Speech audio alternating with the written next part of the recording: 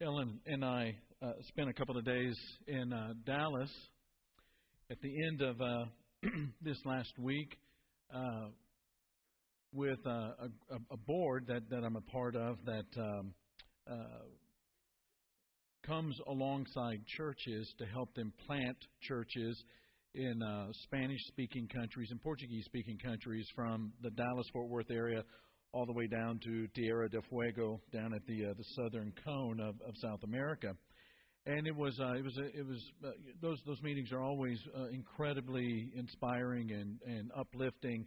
But this one in particular was very uplifting with the targeting of some capital cities in Brazil, as well as 10 other cities, more or less 16 in total. That Great Cities Missions is looking to see churches planted in. And it's always an exciting thing to be around people who really care about the gospel going into places where people have not heard it, and to share it with people that will be blessed beyond their imagination to even know it.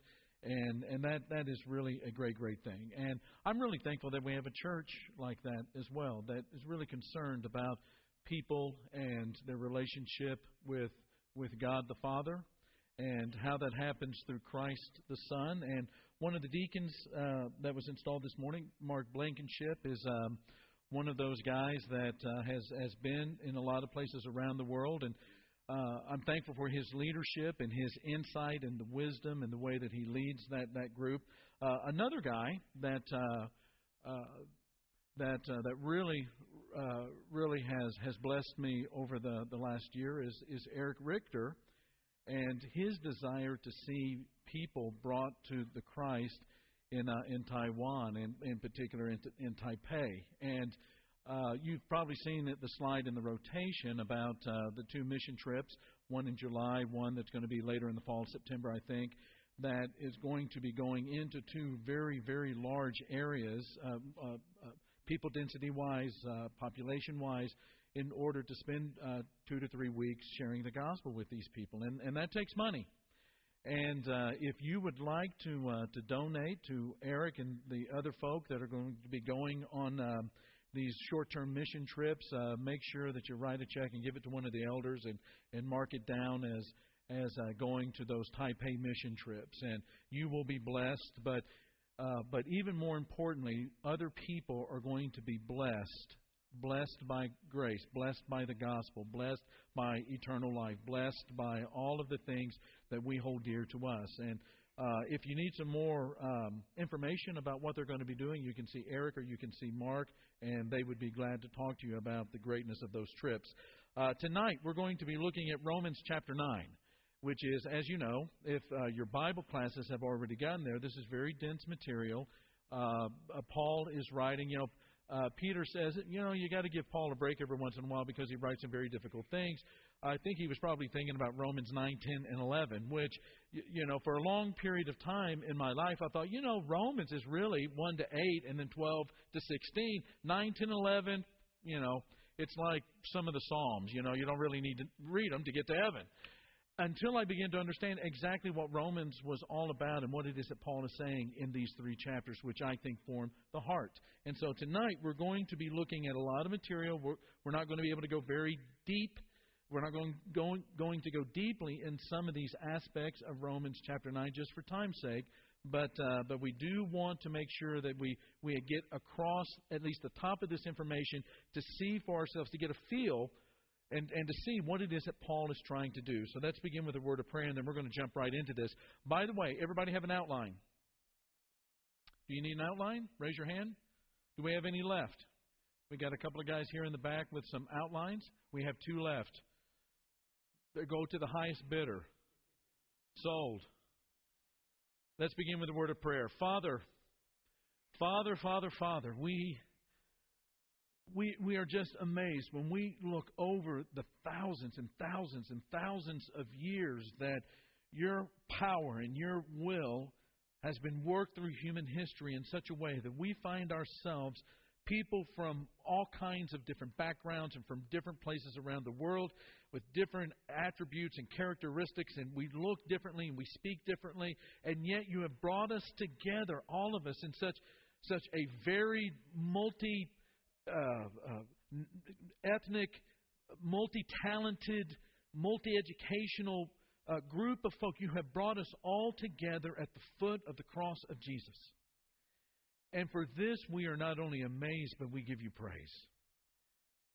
You have done it in your power and in your wisdom, and we give you glory. It is through the servanthood of your Son, Jesus, that all of this is accomplished to your glory. It is your Spirit that sanctifies us and leads us in the direction of the Christ as we seek each day to step in His footsteps. Thank you ever so much for wiping our consciences clean and taking away our guilt in such a way, Father, that it is not held against us. Thank you for every benefit that we have in Christ. May we never take that for granted.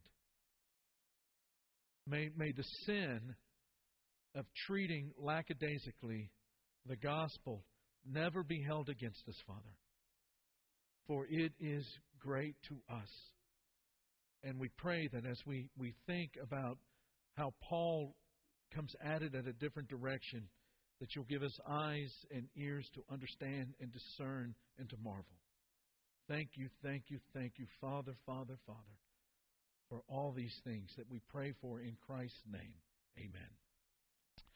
In Romans, as you know, Paul is going to great lengths at the beginning of that letter to convince human beings of the rather obvious need, at least in Paul's mind, the rather obvious need for the gospel. That's why he says in verse 16 of the first chapter, the gospel is the what?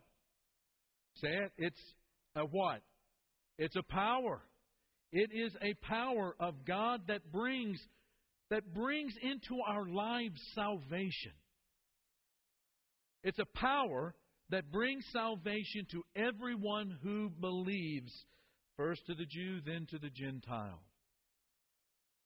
Now, when human beings begin to think about all of the problems that pop up all over the place every day, nearly every hour of every day, the human answers to the human dilemma always kind of boils down to some kind of information or some kind of philosophy, some kind of ideology, some kind of doctrinaire ideology that's really just words. More than anything else, it's really just words. But what humans need is something more than just words. What they need is a message that possesses real power. A power to enact change in that human being. And that's what the gospel is. The gospel is that power that transforms humans into the children of God. The gospel is the power that saves by ending people's enslavement to the power of sin. It is the gospel that is a power that brings people into the life that is beyond life after death. It is the life after death. It is the resurrection. Now, we find ourselves in chapter 9. That's the first 8 chapters. And to help us to understand what's happening here, imagine somebody has been listening to this letter and listening to all of the great things with great intent. Has been listening to all of the great things that Paul has said about the gospel through the end of chapter 8, with it culminating at the end of chapter 8 with these words. I am convinced, Paul writes, that neither death nor life, neither angels nor demons, neither the present nor the future, nor any powers, neither height nor depth, nor anything else in all creation will be able to what? Separate us. Nothing separates us from the love of God that is in Christ Jesus our Lord. Now, this imaginary person raises their hand and says, Paul, help me understand for a minute, Paul, how there have been all of these centuries of Israel, and now all of a sudden it's the church. God has spoke to Israel. God has interacted with Israel. God has done great things on behalf of Israel. And now it's the church. God does not seem very faithful because it seems like there's this tremendous separation between Israel and God. The question is God's faithfulness. Can it be trusted? Is God's faithfulness to be trusted? And Paul, in his mind, hearing something along these lines, it gets a bit emotional and it gets very, very personal for him as he responds, because he thinks about the greatness of the impact of the gospel in somebody's life, how it changes the most evil, brutal, mean-spirited, ugly individual and turns him into a beauty. And then he begins to think about those that have rejected the Christ. Mainly his own people. It gets very personal and a bit emotional as he responds, I speak the truth in Christ. I am not lying. My conscience confirms it through the Holy Spirit. I have great sorrow and unceasing anguish in my heart, for I could wish that I myself were cursed and cut off from Christ for the sake of my people, those of my own race, the people of Israel. Those are the first words, the first couple of verses of Romans chapter 9. He does the same thing at the beginning of chapter 10 and chapter 11, but chapter 10, verse 1, he goes, my brothers and sisters, my heart's desire and prayer to God for the Israelites is that they may be what? Saved. Now, everything that he's about to write, there is an interpretive key to it. The key is this. Remember everything that Paul has written in Romans 1 through 8. Paul has already established in those 8 chapters that justification in faith, primarily in Romans 4, is not a novelty. It's not some deviant twist in salvation history. It goes all the way back to Abraham in Genesis chapter 15, who heard God say that He Himself, God Himself, would give Abraham, even though his body is dead and Sarah's body is dead as well, that He is going to give Abraham and Sarah a son. And in Genesis chapter 15 and verse 6, Abraham believed the Lord and he, what? Credited it to him as, say it, righteousness.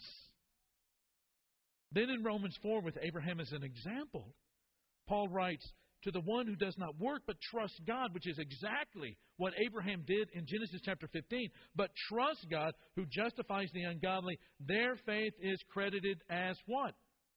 The same thing, righteousness. Now there it is. In the Old Testament and New Testament, with Israel and the church, it's always been the trusting, believing faith in God. That is what he has been seeking. That's what he has sought. So where was the disconnect, especially in light of the 8 characteristics John R.W. Stott refers to them as privileges that belonged to Israel? How did that disconnect happen when they had, number 1, sonship? And they had an encounter with the divine glory. And they had the covenants and the law. They worshipped at the temple. And not just a structure, but it was a place where God Himself, the kavod of God in Hebrew, the glory of God. And it's kind of a difficult word to kind of get a handle on, but kavod is about the heaviness of the core of God. It's a word that sort of relates to the liver, the heaviest organ in the body. God's glory, His essence, the weight of His being is right there in the temple, and they worshipped it. And the promises, and all of the patriarchs, and even this, the human ancestry of the Messiah. Meaning that Jesus Himself, Jesus the Messiah, came up through the very center of the Hebrew people. The great puzzle is that with all of these characteristics, with all of these privileges, with all of these elements of their history, how did Israel not see in the Messiah, Jesus, the work of God from before the creation of the world, as Paul would write about it in another place, Ephesians chapter 1? The answer, in part, came from the development of an erroneous self-identity. And a self-identity that unfortunately led to reliance on the wrong things. So what are the 2 things that form Israel's self-identity in Romans chapter 9? Paul's just going to list 2 of them. He's going to say this. Their self-identity was based on the fact that we are the children of Abraham, literally his physical descendants. So we have in places like Genesis chapter 26 and verse 24, that night the Lord appeared to him, that is Isaac, and said, I am the God of your father Abraham. Do not be afraid, for I am with you. I will bless you and will increase the number of your descendants for the sake of my servant Abraham. In Matthew chapter 3 and verse 9, John the Baptist is putting the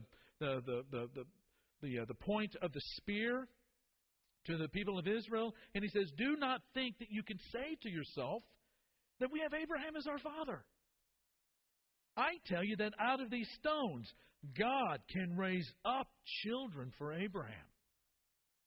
And so this was a part of the identity during the time of Jesus, that we are the children of Abraham based on, things that were happening in the past. And then number 2, we are keepers of Torah, or keepers of the law.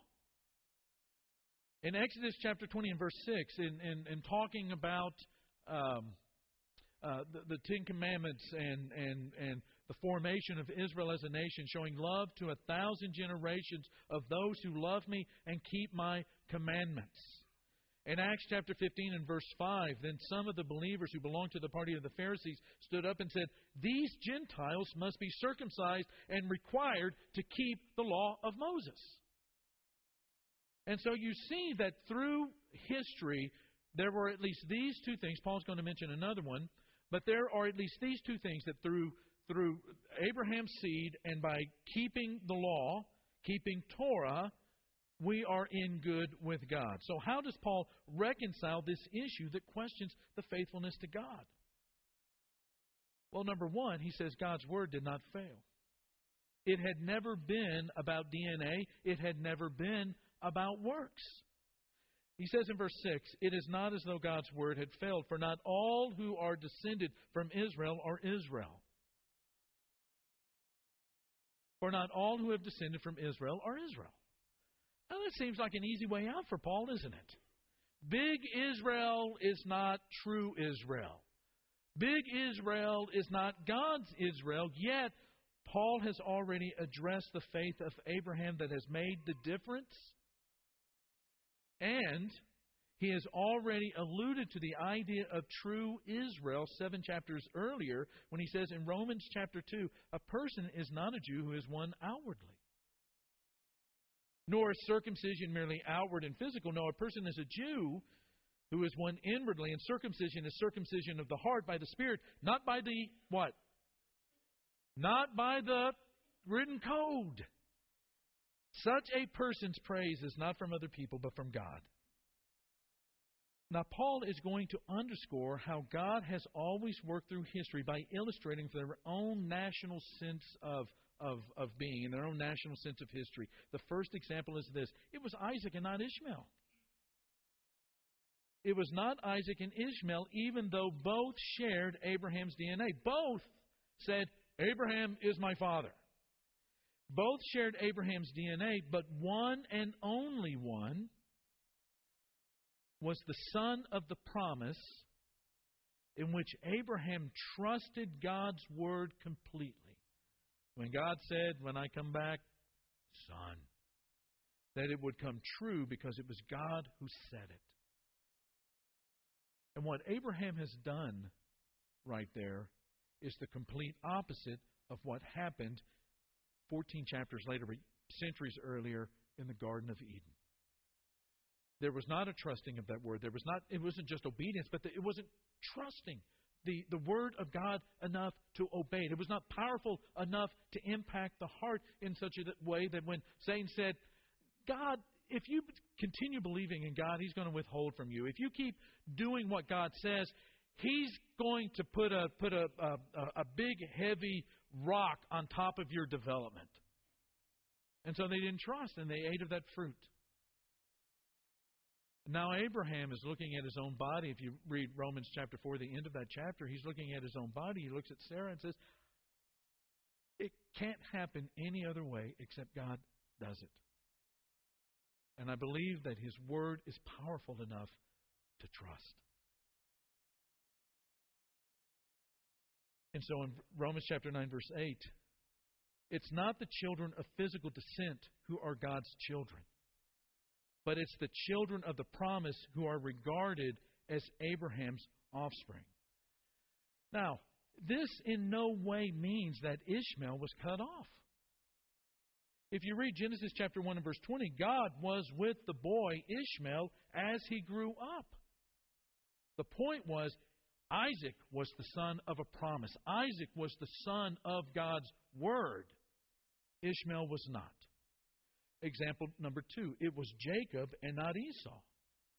Now, this just goes another generation down the road. These are the twin sons of Isaac through Rebekah.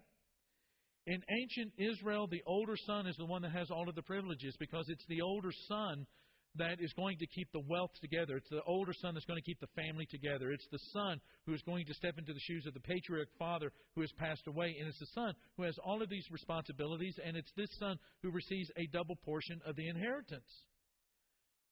But God chooses the younger, who turns out, ironically, to be a bit of a scoundrel and a rascal. But God chooses the younger for His purposes. Why? To illustrate something important. Verse 11, before the twins were born or had done anything good or bad, in order that God's purpose in election and choosing might stand not by works. It was simply a matter of grace. And what Paul is doing, to sum it up, is to remind people in their history that the promise comes true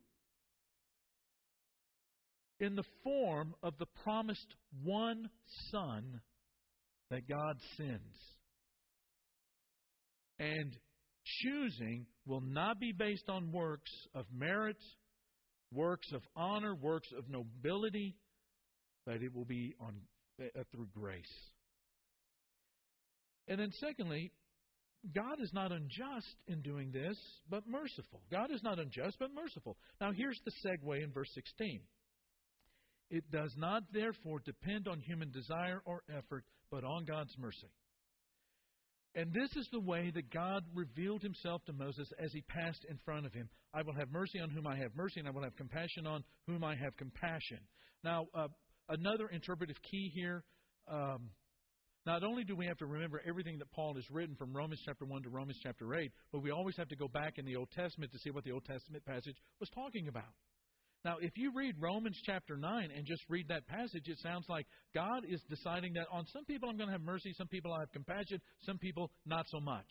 In other doctrines of theology, it's known as the doctrine of reprobation. It means that God chooses some to be saved and God chooses some not to be saved. But in Romans chapter 9 verse 15, and this goes all the way back to Exodus chapter 33, I will have mercy on whom I have mercy. I will have compassion on whom I have compassion. And this is God revealing Himself to Moses. And Paul gives two examples of how the mercy and the compassion of God that was being seen in what happened with Moses there in Exodus chapter 33, and after that great mercy and that great compassion with all of the stuff that went strangely off the grid in terms of its evil down there among the people, He says, I have mercy on whom I have mercy, and I have compassion on whom I have compassion. And now there are two examples. The first example is Pharaoh. Everyone knows the story of Egypt and Pharaoh and the 10 plagues and Exodus. Generally, this passage about Pharaoh is understood as God choosing a human being, Pharaoh in this case, to demonstrate God's power in judgment for a hard heart by personally hardening Pharaoh's heart. Now, I go in the opposite direction in light of what Exodus actually tells us about the story. So when we get to verse 17, Paul writes, Scripture says to Pharaoh, I raised you up for this purpose, that I might display my power in you, and that my name might be proclaimed in all the earth. What Paul is wanting to illustrate must be seen in the original context. Now, when we go to Exodus chapter 9, where all of these plagues are taking place, God says, for by now, so we're down the road a ways, for by now I could have stretched out my hand and struck you and your people with a plague that would have wiped you off the earth. But I have raised you up Now, if you look very closely in your NIV Bibles, you'll see a footnote that the alternative translation is, "But I have spared you for this very purpose, that I might show you my power and that my name might be proclaimed in all the earth." So if the intent is to just wipe Pharaoh and Egypt all at once with off the face of the earth, why does God not do it with just one plague? Why 10 if that's His purpose? Why does God not wipe out Egypt all at once with one plague? Because destruction is not God's ultimate purpose. What would have brought God glory? Well, everything is the answer. But not just manifesting His power over the most powerful man in the most powerful nation in terms of destruction and defeat and causing them to not be that strong nation anymore. And everybody would say, God is the strong God.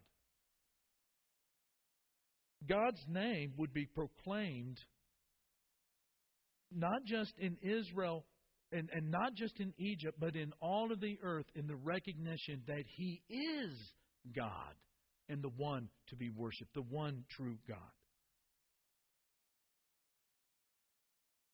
The unfortunate thing is that it did end in destruction. But if that was the intent, God could have done that with one plague. In fact, that one plague would have manifested that destructive power more than 10.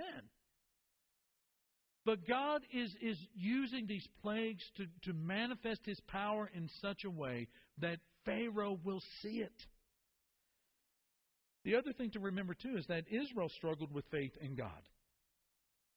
Remember, they were not always, very eager to follow Moses and Aaron and to follow without fussing from time to time. And notice that it appears that the first two plagues, the water and the water to blood and the frogs, fell on all the land, including Goshen, until the third plague, the gnats, where a distinction was made between the Egyptians and all of Israel. The third plague is also the one where the magicians of Egypt say, Pharaoh, Pharaoh, Pharaoh, this is the finger of God. Pharaoh will not listen. And instead, his heart is hardened, thus revealing who he is in his heart of hearts. Now, one of the ways to get our mind around this is, suppose, out here in the parking lot, in the middle of July, we go out in the hottest part of the day, and we take a stick of butter from the kitchen, and we grab some Play-Doh out of the resource room, and we go out into that parking lot or out to that sidewalk where the sun is coming down, and we lay them both out there. After a while, we'll come back and see what's happened. And what will happen, even though both of these, the butter and the Play-Doh, are receiving the same sunlight, the same sun rays, the same temperature, same environment, the butter will what? Melt, and the Play-Doh will harden. The clay that hardened was Pharaoh. And God was ultimately glorified in Pharaoh. But not by Pharaoh's humble recognition of God as God, but in the destruction that followed the hardening of his heart. Even when his magicians were saying, this is God. Now, someone might look at Pharaoh and say, if it boils down to the nature of the heart, then verse 19, why does God still blame us? For who can resist His will? Example 2, the potter and the clay. And here, Paul says in verse 20, but who are you, a human being, to talk back to God? Shall what is formed say to the one who formed it, why did you make me like this? Does not the potter have the right to make out of the same lump of clay some pottery for special purposes and some for common use? The potter-clay image, which I think comes out of Jeremiah chapter 18, must not be simply read as a rebuke to silence for this impertinent or inappropriate question, or a test case to prove that God can do whatever He wants to do because He's the proverbial 500-pound gorilla. It's really about, the issue is really about the nature of the clay. Clay is to yield to the hand of the potter by nature. You go back into that resource room with your little 5-year-old kiddo, and they open up that can of Play-Doh, and they pull it out, and it's nice and soft, and they make all kinds of things with it, from hot dogs to giraffes to sailboats to blobs. The clay is to yield to the hand of the potter because that is the nature of clay. Clay that does not yield to whatever the potter wants to do with it, whether it's making a frisbee or making a beautiful sculpture, is tossed. Clay that is hard, clay that will not yield to the hand of the potter is tossed. The clay's nature is to yield, and the clay's nature is to be submissive to the potter. And in the context of Jeremiah chapter 18, the potter in the clay image is a summons to repent in light of judgment. Jeremiah is saying, why in the world are you doing this? Don't you know that it's your nature to yield and to be submissive to the will of God and allow God to do and to lead and to make out of you whatever He wants because He is the creator and the potter and you are the clay? In other words, Israel needs to do what man is always to do by nature when he comes into the presence of God. That is to yield, to recognize, I'm not God, to submit. His power is greater. His glory is brighter. His holiness is more profound. And to worship. But that's not Israel. In our Wednesday night classes, we've talked about how these presuppositions about what the Messiah would look like kept so many people from seeing the true Messiah. There wasn't a softness of heart when it came to the working of God among His people to be able to see, this is what God is doing. This is what God is calling us to be and to do and to look like and to be formed into. Instead, let's kill Him because it's dangerous for the country. It's dangerous for Torah practice.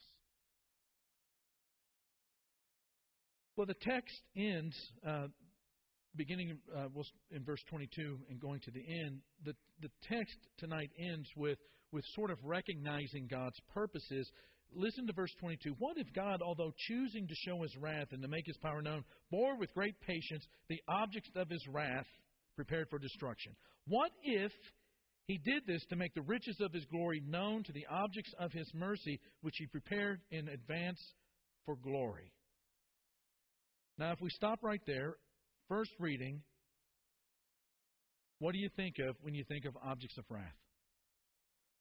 Ishmael, Esau, and Pharaoh. As we've seen, that's not necessarily so. But up to this point, in this verse, the objects of wrath are very, very vague. But then we keep reading. Verse 24.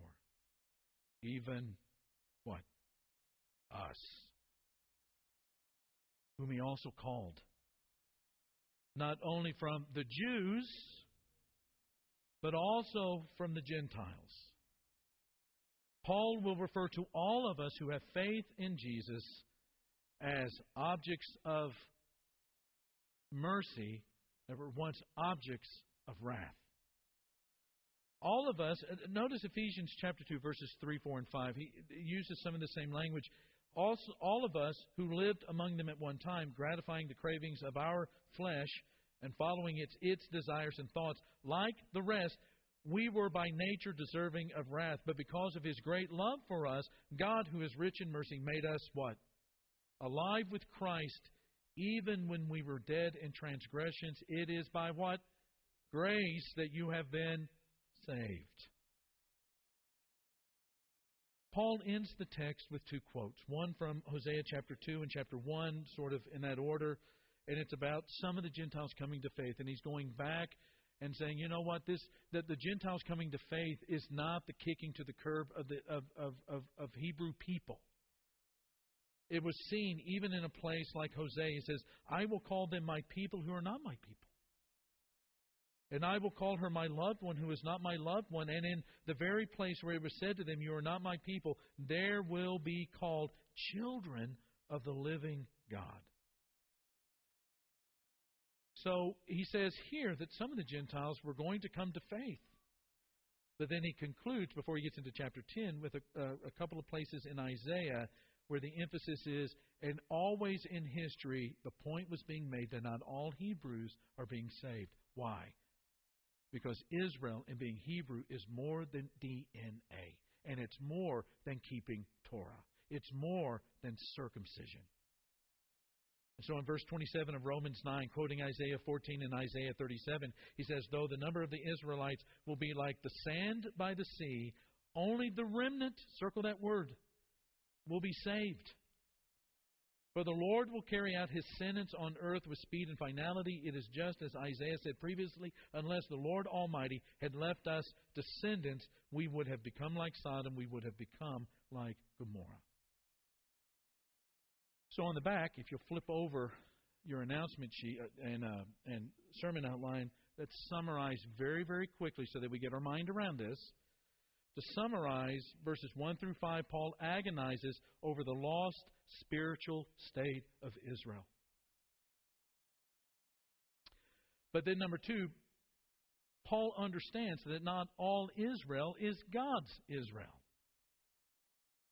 And beginning in verse 7 and going all the way to verse 13, Paul demonstrates and illustrates God's purpose through His election, that is, choosing Isaac, the child of faith, and Jacob, the child of mercy, and not by works. Number 4, God's purpose of faith is not always successful in humans, as illustrated by Pharaoh. People will be lost because people's hearts will get hard, regardless of how great and profound a demonstration of God's power they will experience. Beginning in verse 20, clay, though, by its nature should yield to the purposes of the potter. That's what human beings should do when they come into the presence of God, is to yield and to worship and to submit to the purposes of their Creator. And then God's glory is shown in allowing the objects of wrath to become objects of mercy. And beginning in verse 25, this also includes the Gentiles. And that's where we'll close tonight. Again, a lot of information and kind of skating across the top of this, but basically I think what you see is summarized well at the end there with those 7 or 8 statements that we just went over. What we're going to do right now is to sing a song. What's the song, Jeff? We're going to sing the song Shout to the Lord, which is a great song to sing in light of how we have seen God working from the beginning of time to this very day of people who were objects of wrath, like ourselves, becoming objects of His mercy.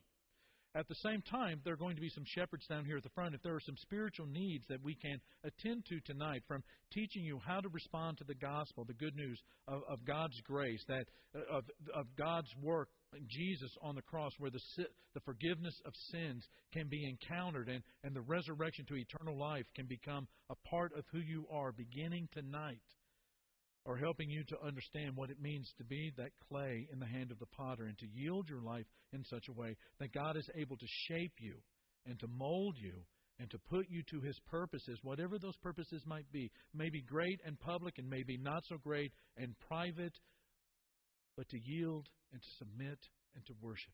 That's what these shepherds are going to be down here at the front, ready to receive you to do tonight as we stand and praise God together. My Savior, Lord, there is none like you. All of my days